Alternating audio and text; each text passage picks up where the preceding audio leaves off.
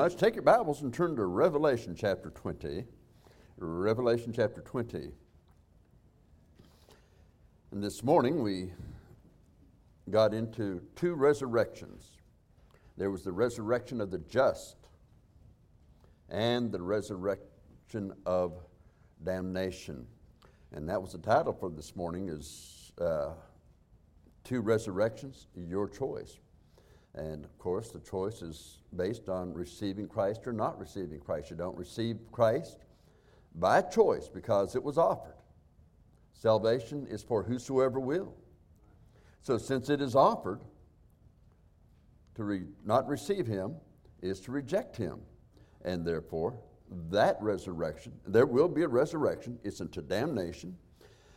We don't call it eternal life, but it is eternal existence, because you have a spirit that will exist forever in some type of a body in hell that God has prepared for that body there, that feels the pain like this body would feel, that feels all that we'd have in, you might say, our emotions, our feelings and so forth, of torture and torment and fire touching a body.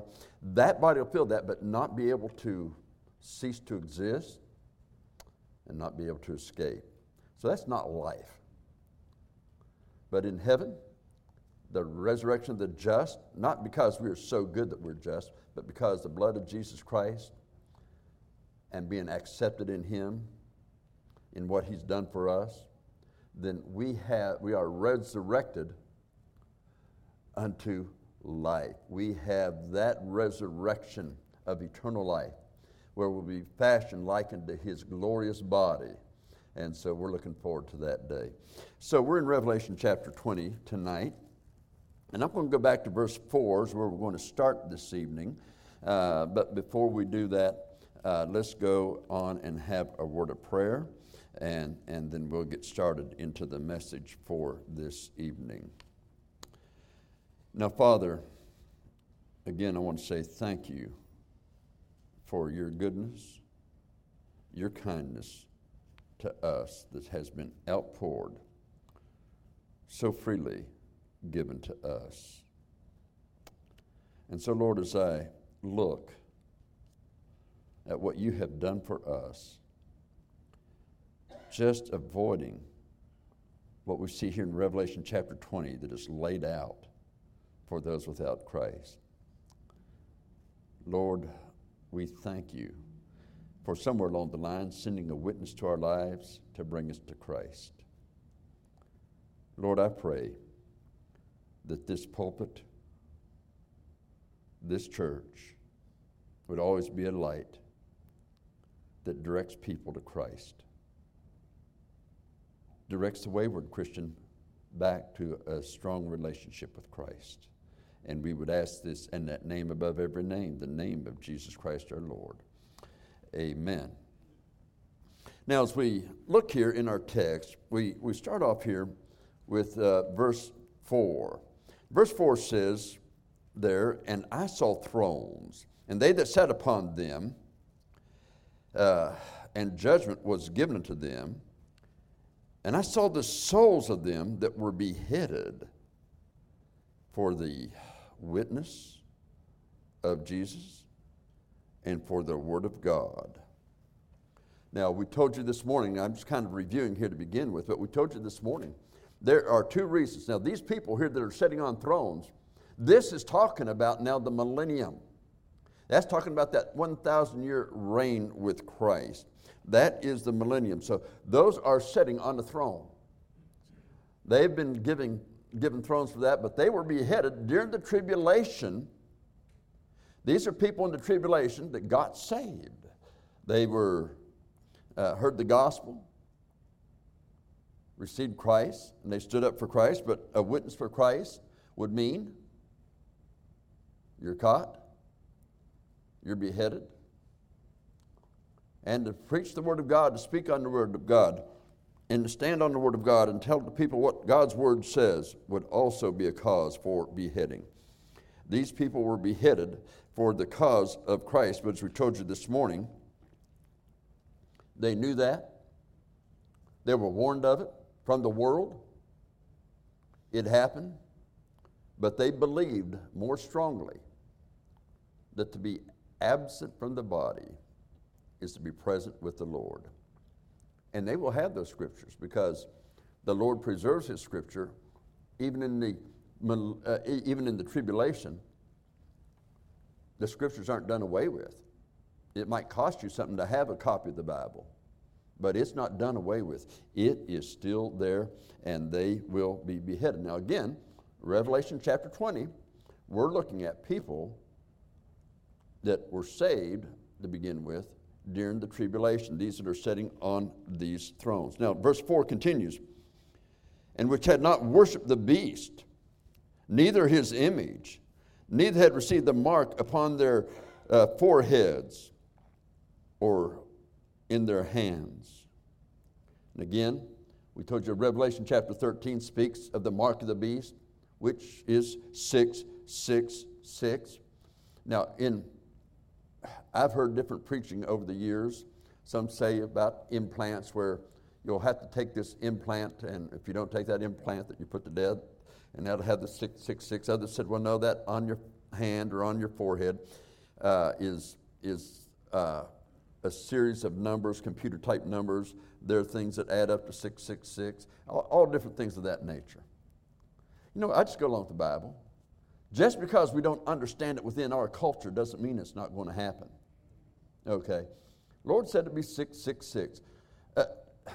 Hey, walk to the mall sometimes. Walk into Walmart or somewhere else and see all the tattooed people.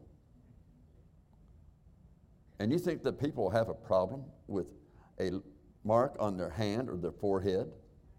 Especially knowing that if they don't take it, they're going to be put to death. Okay? So I'm careful about us trying to tell God how he's supposed to do this mark and how he's supposed to fulfill his word. He said it. He'll stand behind it. He'll do it just the way he said.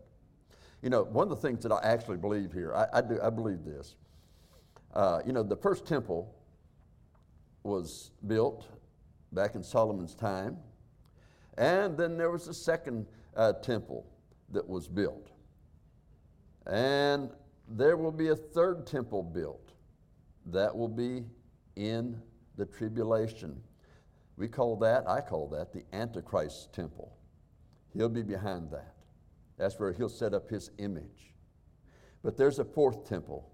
When Jesus comes back at the end of the tribulation, then there'll be that temple, and that'll be the right temple. Now, I will say this. One of the times I was in Israel talking to the guy at the Temple Institute, he said, well, we have the plans already laid out. Everything's ready. And I like the way he says, now, it's not the way you read in the Bible of the temple of that day. Now we've got air conditioning, we've got restrooms, we've got all these other things. He's telling about all these things they'd have. But, after he was talking about it, I got to thinking, well, you know what? When I looked there in the book of Ezekiel, it's not laid out the way they said it is, And so I just took that. But one of the things I actually believe is that when Jesus comes back there, and that temple set up, they mocked him in John chapter 2. Destroyed this body in 3 days, I'll raise it again. He was actually talking about his body raising from the dead. But I think just to show them, he'll raise that temple in 3 days. I think he will, because when he sets it up, it's going to be set up. And if somebody can speak the worlds into existence, as the Bible teaches that he did, a temple is nothing for him to speak into existence in 3 days. So, having said that, and that just came to my mind, by the way, when I said it, but nonetheless, I think it's good for us to see that one thing is that the Lord, when he says he's going to do something, he will do it. And so, again, we see here in verse 4, they did not worship, didn't get the mark, didn't do any of that. And this is what caused them to be beheaded. They were beheaded for that. But again, as I said earlier, they just took Jesus at his word and they would be with him. And we pointed out this morning how they are under the altar in Revelation chapter 6. Saying, "O Lord, how long, holy and true?" Why? Because I think they know that when that rapture happens for those others, and should I say more, when the Lord decides He's coming back in Revelation chapter 19, should I say. When that happens, they know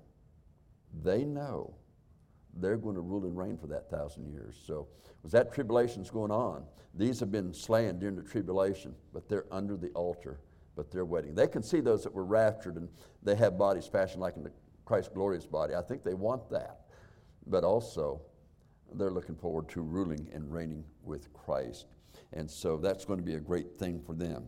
And so, again, that's what we're looking at. Now,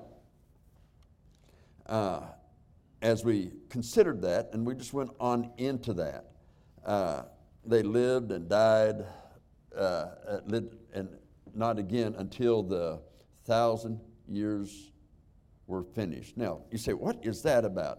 Did not live again till the 1,000 years were finished. Now, remember, for this cause they were beheaded, but then in verse 4, when we continued there with it, it says, they did not worship the beast. They did, but those that did, they were put to death. And so he says the rest of the dead did not live again until the 1,000 years were finished. This is the first resurrection. On the second, there's no power. And so what we was telling you about this morning, the first resurrection began with Jesus Christ. He's the first fruits. The first resurrection. Sometimes we have a tendency to put things in our way of thinking instead of seeing God's way of thinking. Saying that He's the first fruits of the resurrection means that we're part of that resurrection. But that doesn't mean that we go at the same time. Our school's getting ready to have graduations. And they'll call names and people come by here and they'll get their diplomas one at a time. They're getting their diplomas, but they only go one at a time. One at a time. And so, in that first resurrection, yes, we know that there when Christ does call us at the rapture, yeah, a bunch of us go at the same time. But Jesus was the first fruits of the resurrection. And then we that remain were with Him on that. So again, I want you to keep that in mind as we go along. Then in verse 6 he says, blessed and holy is he that hath part in the first resurrection. On such the second death hath no power. We covered that this morning. Everybody is born spiritually dead. That's the first death. If you get saved, you are born again spiritually. Because life is talking about the spirit. It's our spirit that lives forever. These bodies will not live forever. And praise the Lord, I'm not living in this body forever. I'm going to live in a body that's fashioned like unto His glorious body. But nonetheless, when we think of that, that's the first death. The second death is when man dies without Jesus Christ and he's cast into that eternal lake of fire. He's cast into hell. He goes down there, if he dies in this life, to hell.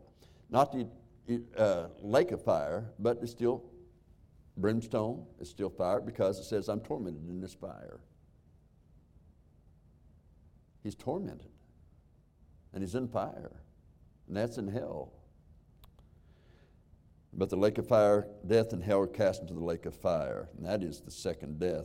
And there's no escape ever. So again, that's part of the second death that we talked about that this morning. Then verse 6 continued, but they shall be priests of God. These are the ones that serve the Lord through the tribulation period, that died for the cause of Christ. They were saved during the tribulation, but then they got tortured and they died a horrible death. They shall be priests of God and of Christ and shall reign with Him for 1,000 years. That's the 1,000-year millennium. Okay? Now, when you think about that, they're priests. We told you that a priest talks to people for God and talks to God for people. And that's what these priests will be doing throughout that tribulation period till they get beheaded. But then after they're beheaded, and then Christ comes back and sets up his kingdom, they reign with him for 1,000 years. They're those priests of God.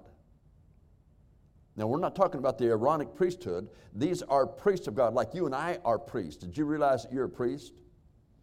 If you're saved, you're a priest. We are priests of God. And as a priest of God, we do two things. We talk to people for God, and we talk to God for people. That's what we do, and that's our call. So, the people of the first resurrection has eternal life. The people of the second resurrection has eternal existence. But that's not called life, because they're in a lake of fire, tormented forever and ever.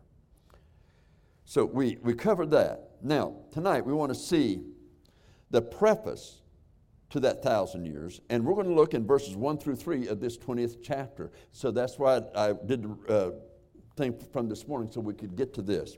Now, in verses 1 through 3, we begin to read there. And I saw an angel come down from heaven, having the key of the bottomless pit and a great chain in his hand. Now, this is after the battle of Armageddon.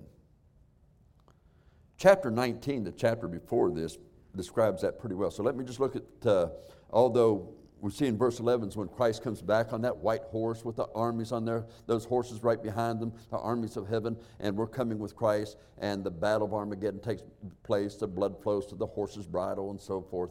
But I want you just to read this as I listen to it as I read it in verses 17 through 21.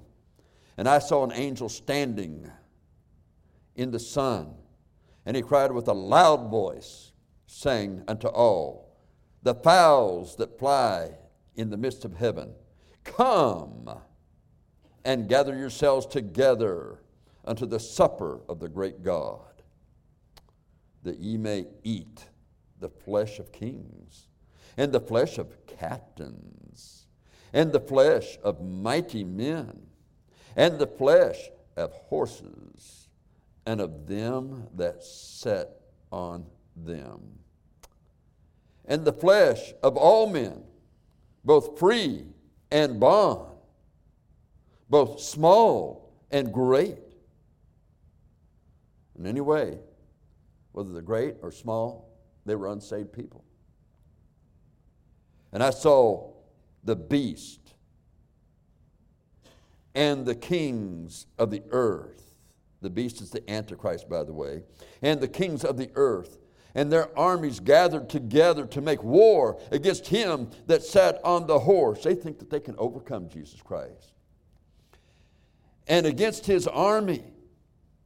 And the beast was taken, and with him the false prophet that wrought miracles before him. That is, in the sight of the beast, the Antichrist, this false prophet did miracles that would convince the people that this is all right. And so he deceived them that had received the mark of the beast, and them that worshipped his image.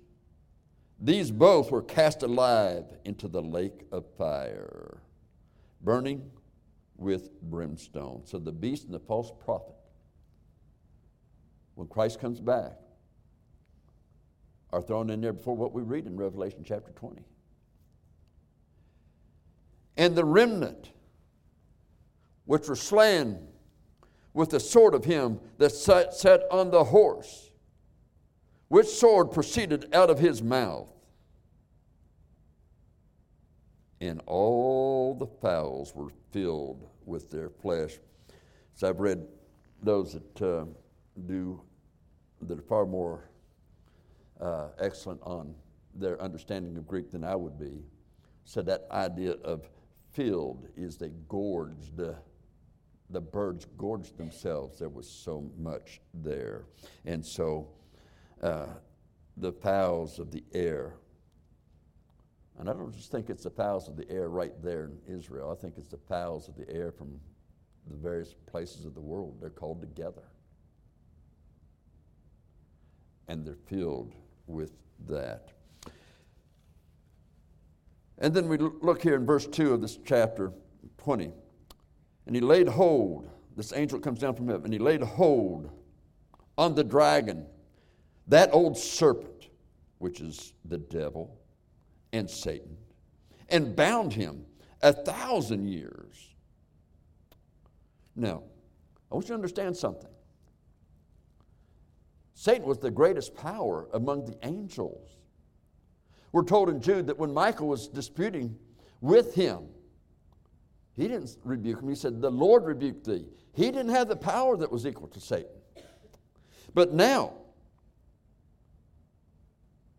an angel is many times just like we are. By that I mean, in our own power, we can do nothing. But when the power of God is working in us and through us, there's nothing impossible. For I can do all things through Christ who strengtheneth me. Well, I believe the Lord will do that through these angels, because now this angel is going to get a power that to this point he has not had. And so, the angel never had this power before. Now he has this power over Satan to take him and cast him down there into that bottomless pit. I think of the verse that says, O Lucifer, son of the morning, how art thou fallen? And so, the nations are there. He's cast into that lake of fire. He's cast down there. And it says, and cast into the bottomless pit, and shut him up, and set a seal upon him, that he should deceive the nations no more, till the 1,000 years should be fulfilled. After that, he must be loosed a little season. Now think of that. For that 1,000 years, Satan is, he's chained in hell. I think he's chained in a specific body that he cannot escape. But he is in that for 1,000 years. There's nothing that he can do about it. And then the next verse says, and the 1,000 years is speaking here, but before I go to the next verse, the 1,000 years is speaking about that millennium. It's speaking about the millennium. This is before verses 7 through 15 that we're going to read about when Satan is loosed. And so in verse 7 he says, and when the 1,000 years were expired, Satan shall be loosed out of his prison. You know, when I think for the 1,000 years of what they had, and we're going to see more about that in a few minutes, but when I think of the 1,000 years that they had there, and what happens on earth during the 1,000 years of prosperity, that may give us a picture. And probably one of the people that will be in heaven that will have tears in their eyes will be that man, Adam and Eve, as they see what it could have been on earth had they not fallen to the temptations of Satan. Verse 8 says, and shall go out to deceive the nations which are in the four quarters of the earth, Gog and Magog, to gather them together to battle, the number of whom is as the sand of the sea. With so many people killed and destroyed in that 7-year millennium, tribulation, especially when Christ comes back and the blood flows to the horse's bridle and all the death that took place in that. And then the population of the earth is as the sand of the sea. How does that happen? Because Jesus is ruling. It's the way it would have been. It's the way it should have been. But man sinned against God. The 1,000 years of war. No, there was no war. Because it was 1,000 years of no war. Man can't name 100 years that he's had without war on this earth. This is 1,000 years of no war.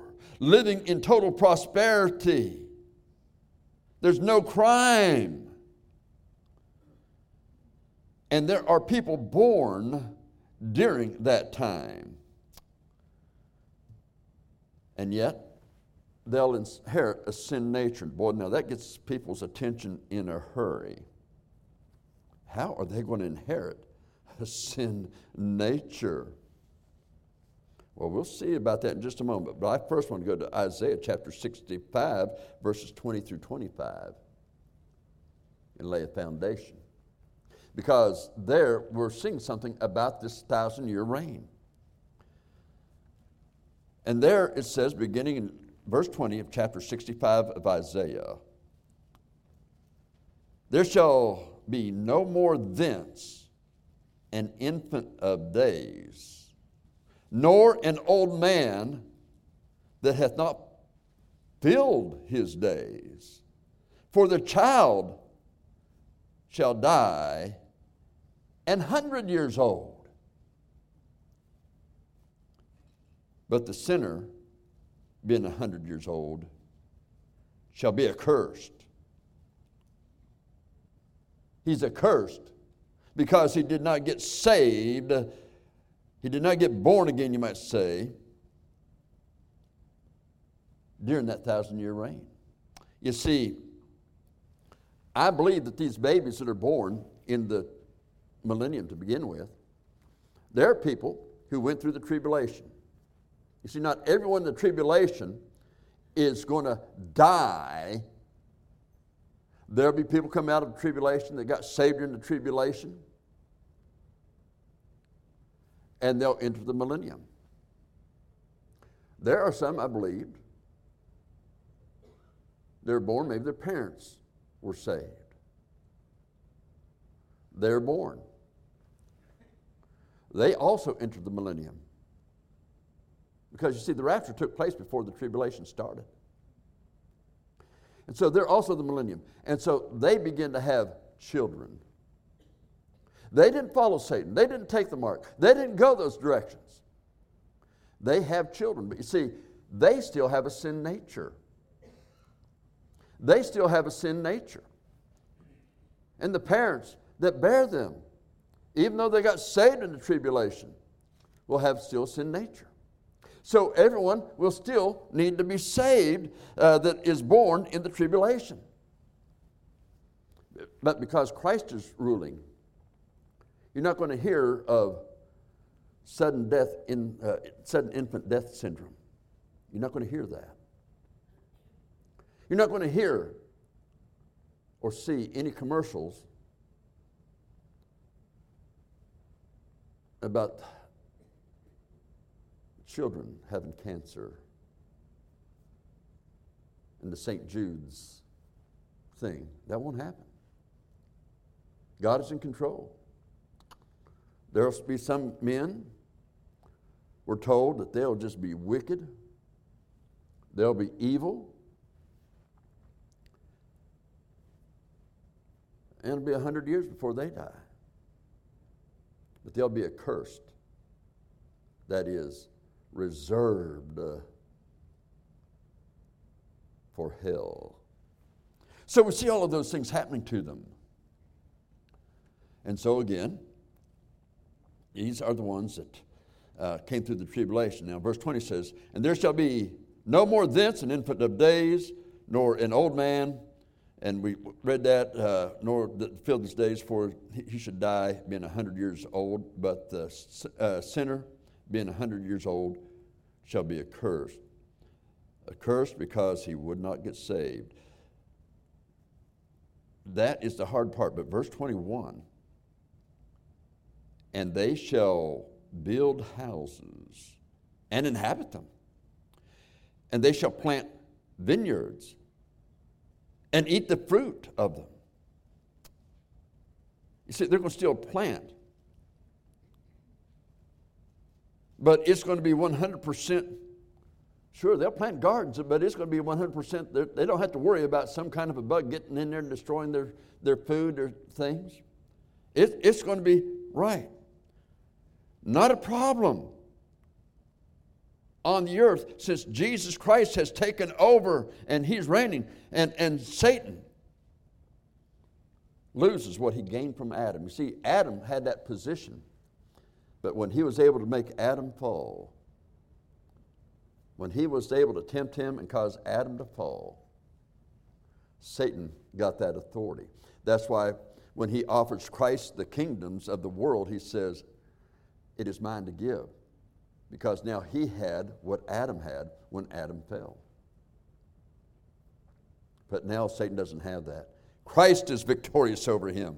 He doesn't have that anymore, so he can't do it. So this reign on earth, that 1,000 years is going to be tremendous. And they shall not build, verse 22 says, and another inhabit. They shall not plant and another eat.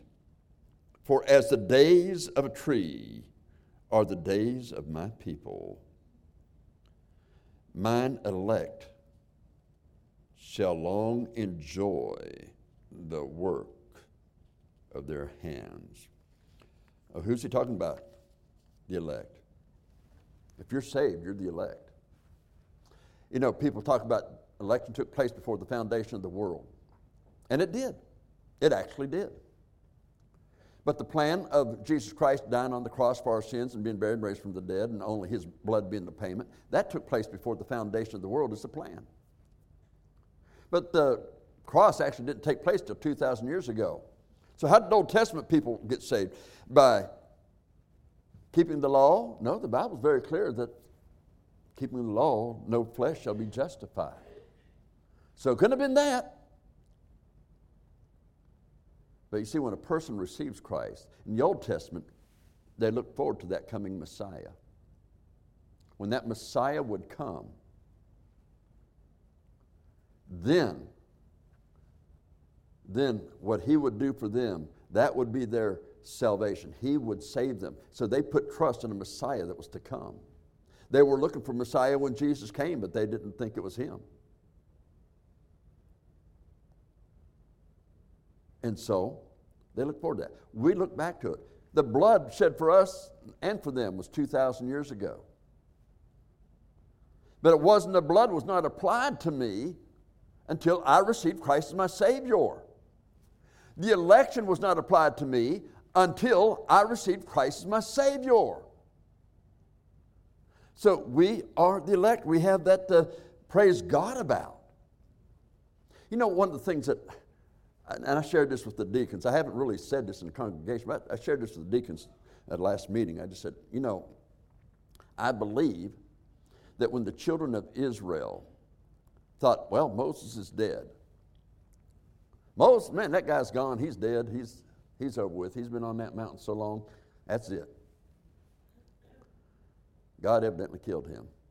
Aaron, we need some help. And so they make a golden calf, give them all their stuff. You know, I never really thought of this before, but until just recently.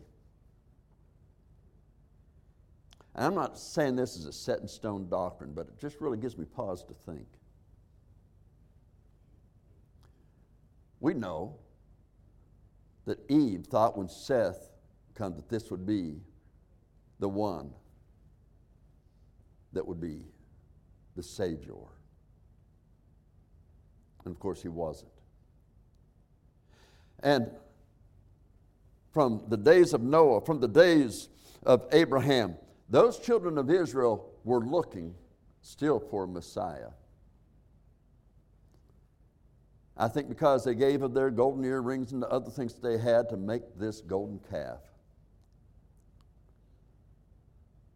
And they said, by this we are delivered. They looked at that golden calf as a Messiah. That just kind of got under God's skin, you might say, because he was ready to destroy them all. And if Moses doesn't intercede, they're all dead. And so they had a false Messiah. But you see, that's another picture of the tribulation, because they're going to look at this Antichrist. They'll realize he's not Messiah, but they'll think of him as a Messiah because he'll set up in the temple and set himself up as a god. And he'll deceive them into thinking that.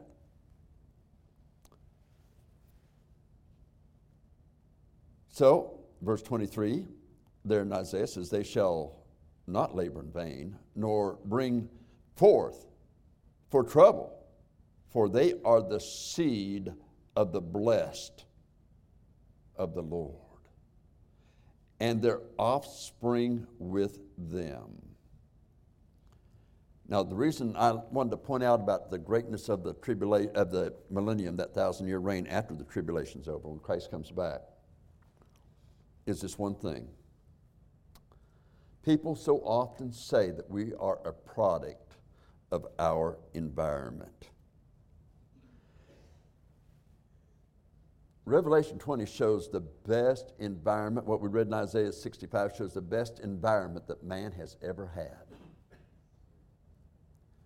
And yet, this devil will be able to convince them otherwise. You know, we take Proverbs 22:6, train up in the child in the way he should go. When he's old, he will not depart from it. It's on our website, by the way, in one of the booklets that I've written. But people say, well, if you train them just right, they'll never go wrong. They'll never do bad. And others say, well, they may go wrong, but they'll always come back. You know what? I know some people that were trained right, that were raised right, and they didn't come back. And they were raised in a good home. You said, then, what does that mean? You train them up in the way they should go, they shall never depart from it, means that they can't get away from it. They can't get away from it. Yeah, you know, a lot of times, I mentioned earlier about asking those kids to go. A lot of times there are kids that just don't go to church anymore and all that. Hey, why don't you go to church with me? Now, they love mom, they love dad, they love grandma, they love grandpa, but they don't want anything to do with grandma or grandpa's God. And why? Because when you mention it, and you start talking about the things of the Lord, they get angry. They don't want anything of that. But why would you get angry? If I was talking to somebody that was an atheist, if I was talking to somebody else that was another religion altogether, I said, you know, the Bible teaches that you should not drink. The Bible teaches us against this and against that. They may not agree, but they're not going to get angry. So why is your kid getting angry?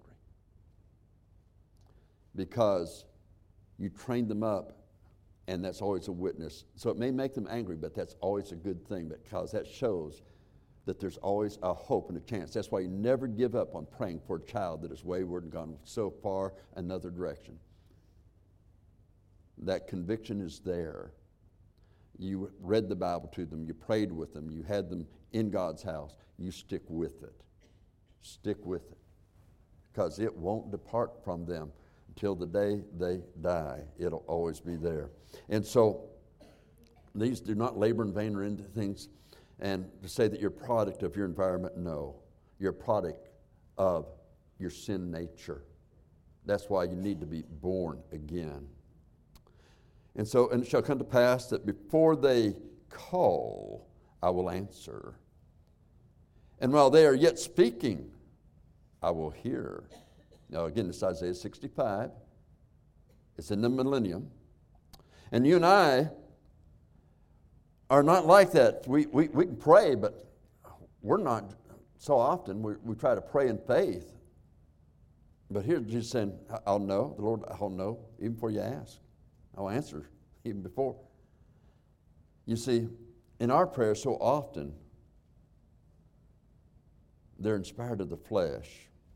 It's the Spirit that maketh intercession for us with groanings that cannot be made by us. But in that day, God is going to really do His work.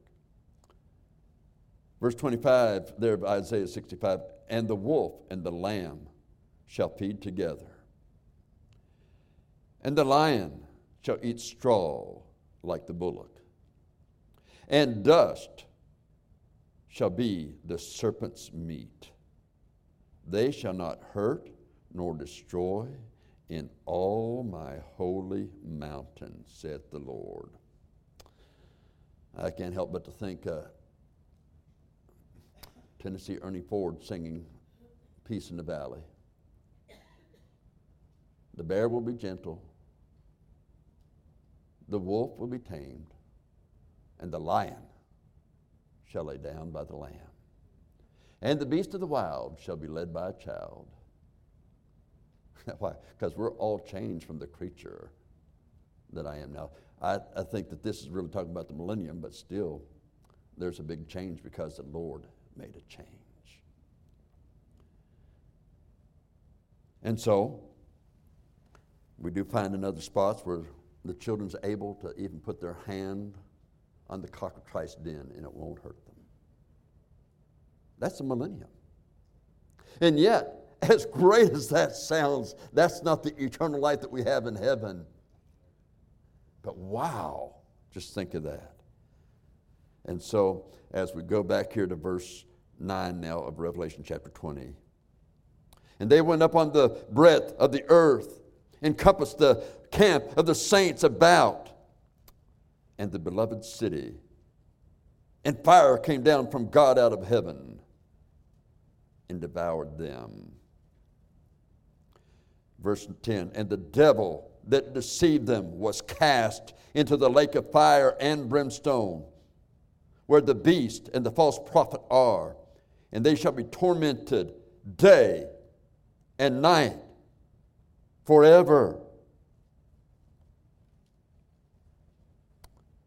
Now when you go back up to verses 7 and 8 here, chapter 20, and when the 1,000 years are expired, Satan shall be loosed out of his prison, and shall go out to deceive the nations which are in the four quarters of the earth, Gog and Magog, to gather them together unto the battle, the number of whom is as the sand of the sea.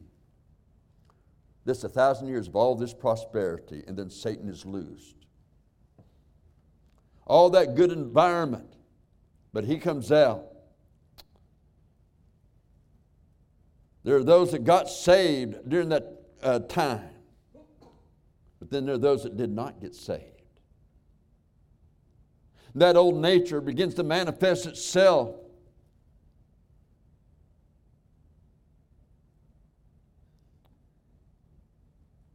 Because an eternal reign is coming on. As bad as Armageddon is,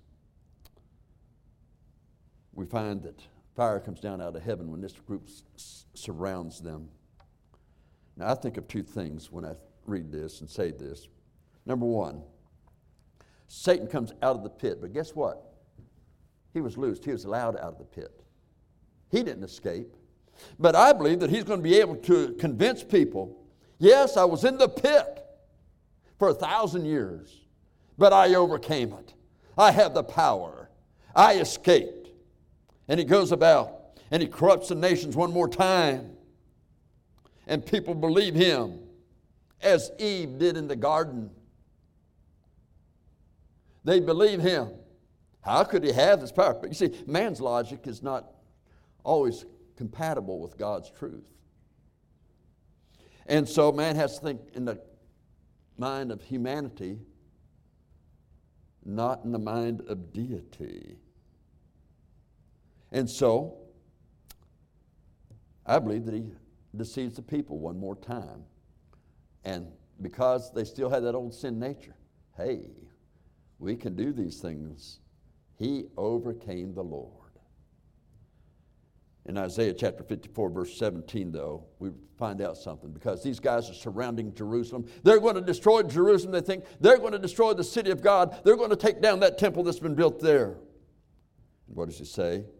No weapon that is formed against thee shall prosper, and every tongue that shall rise against thee in judgment thou shalt condemn. This is the heritage of the servants of the Lord, and their righteousness is of me, saith the Lord. See, the righteousness, that when I believe into righteousness, I'm believing unto the Lord's righteousness. With the heart man believeth unto righteousness, and with the mouth confession is made to salvation. This is the Lord's righteousness. Everything said to Eve made sense to her, but she was deceived. Satan deceives all these people as well. And so this instruction is to us. As a Christian, right now, in this world that is controlled by Satan right now. So many things sound logical to people. You know what the contemporary movement in the churches are? What it's about, dropping all these standards? You know what it's about? Hey, we get the crowds. Oh, just think of all the evangelism. We're calling people to repentance, not to continue in their sin.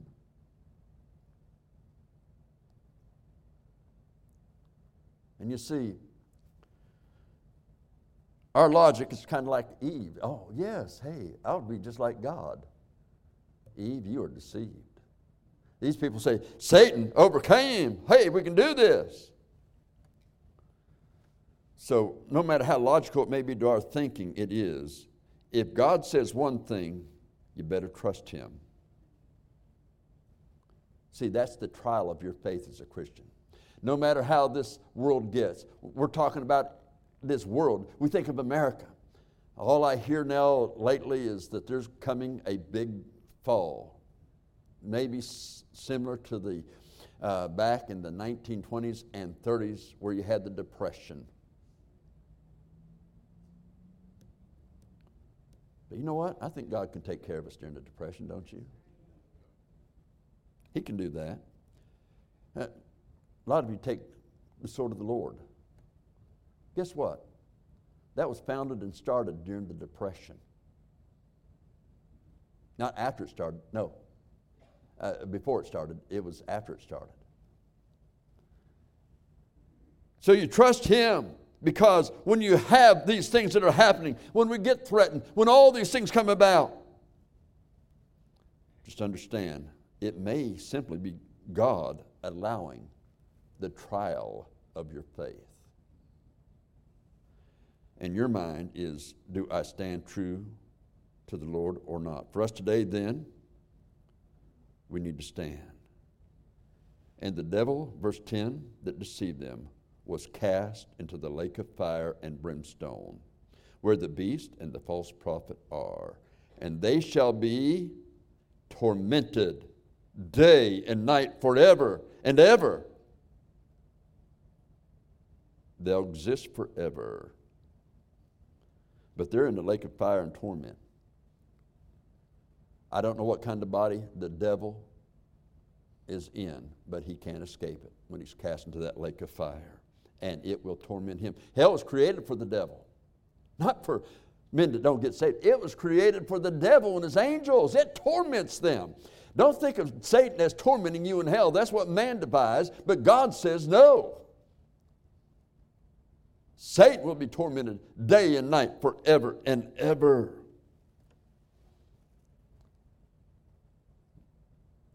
But the judgment for Satan. You know, there were some devils that were, and I better hurry up close here, but 2 Peter, I think it's chapter 2, verse 4, talks about hell. Use the Greek word Tartarus. Think of tartar sauce, okay? But no, don't think, tartar sauce is not bad on fish, but Tartarus is not good for anything. Because Tartarus is speaking of the place where devils are. Some were chained after the flood, devils. They're still there. They're still there. Chained in that place. How are they chained? I don't know. I just believe the Bible, they're chained in that place. Is it in a body? I don't know, but they are chained in that place. Yes, they are ministering spirits, but now they're not doing what the Lord made them to do. Now they're chained. I mean, you think about it. Remember when Samson's parents and that angel appeared, and the father goes out there and he has this thing out there and puts in there's a fire on the altar, and that angel is in the fire, and then he ascends up. Man couldn't do that in a body, could he? Angels can do things that we can't do. But there's going to be a jail for them, and I just kind of have a feeling it may be some kind of a body that they can't escape, because they can't escape hell right now, that are in Tartarus. And Satan won't escape. He'll be let out at the end of that 1,000 years. But then the eternal reign of Christ, he is there forever and ever. The question then comes back to our title from this morning. Are you in the resurrection of life or in the resurrection of the just? And then secondly, do you see the importance of knowing God's Word?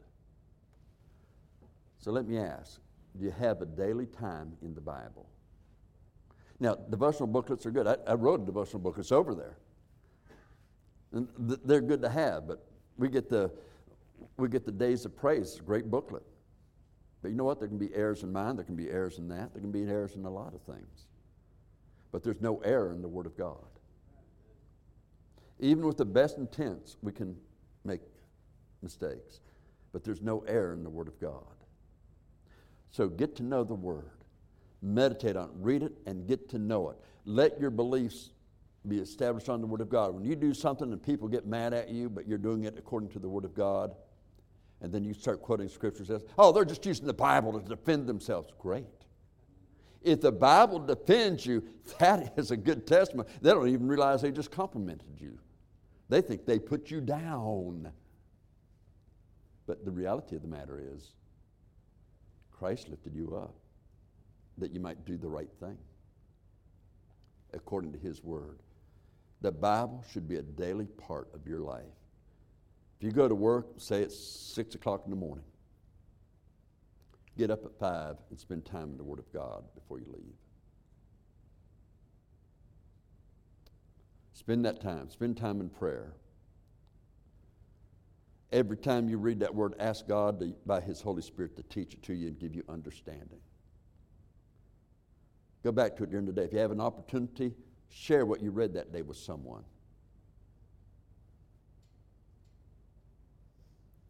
Let it be you. Let it be your life. The Word of God. You say, why are you saying that? Because I want you to finish well. I want you to finish victorious. I want you to hear, well done, good and faithful servant. Thou hast been faithful in a few things. I will make thee ruler over many. Christian, perhaps tonight it's just come to this place up here to pray. Say, Lord, I promise you I will read your word on a daily basis, but read it with the idea of I'm trying to learn from it and let you teach me from it. I want to read it thinking of how could I teach this to someone? Lord, please, as I read, let thy Holy Spirit teach me your word, the application. Guess what? God will. God will. If you're willing to obey. If you're willing to obey. If you're willing to do God's will, God's way, God's timing, He'll do it. Commit yourself to it.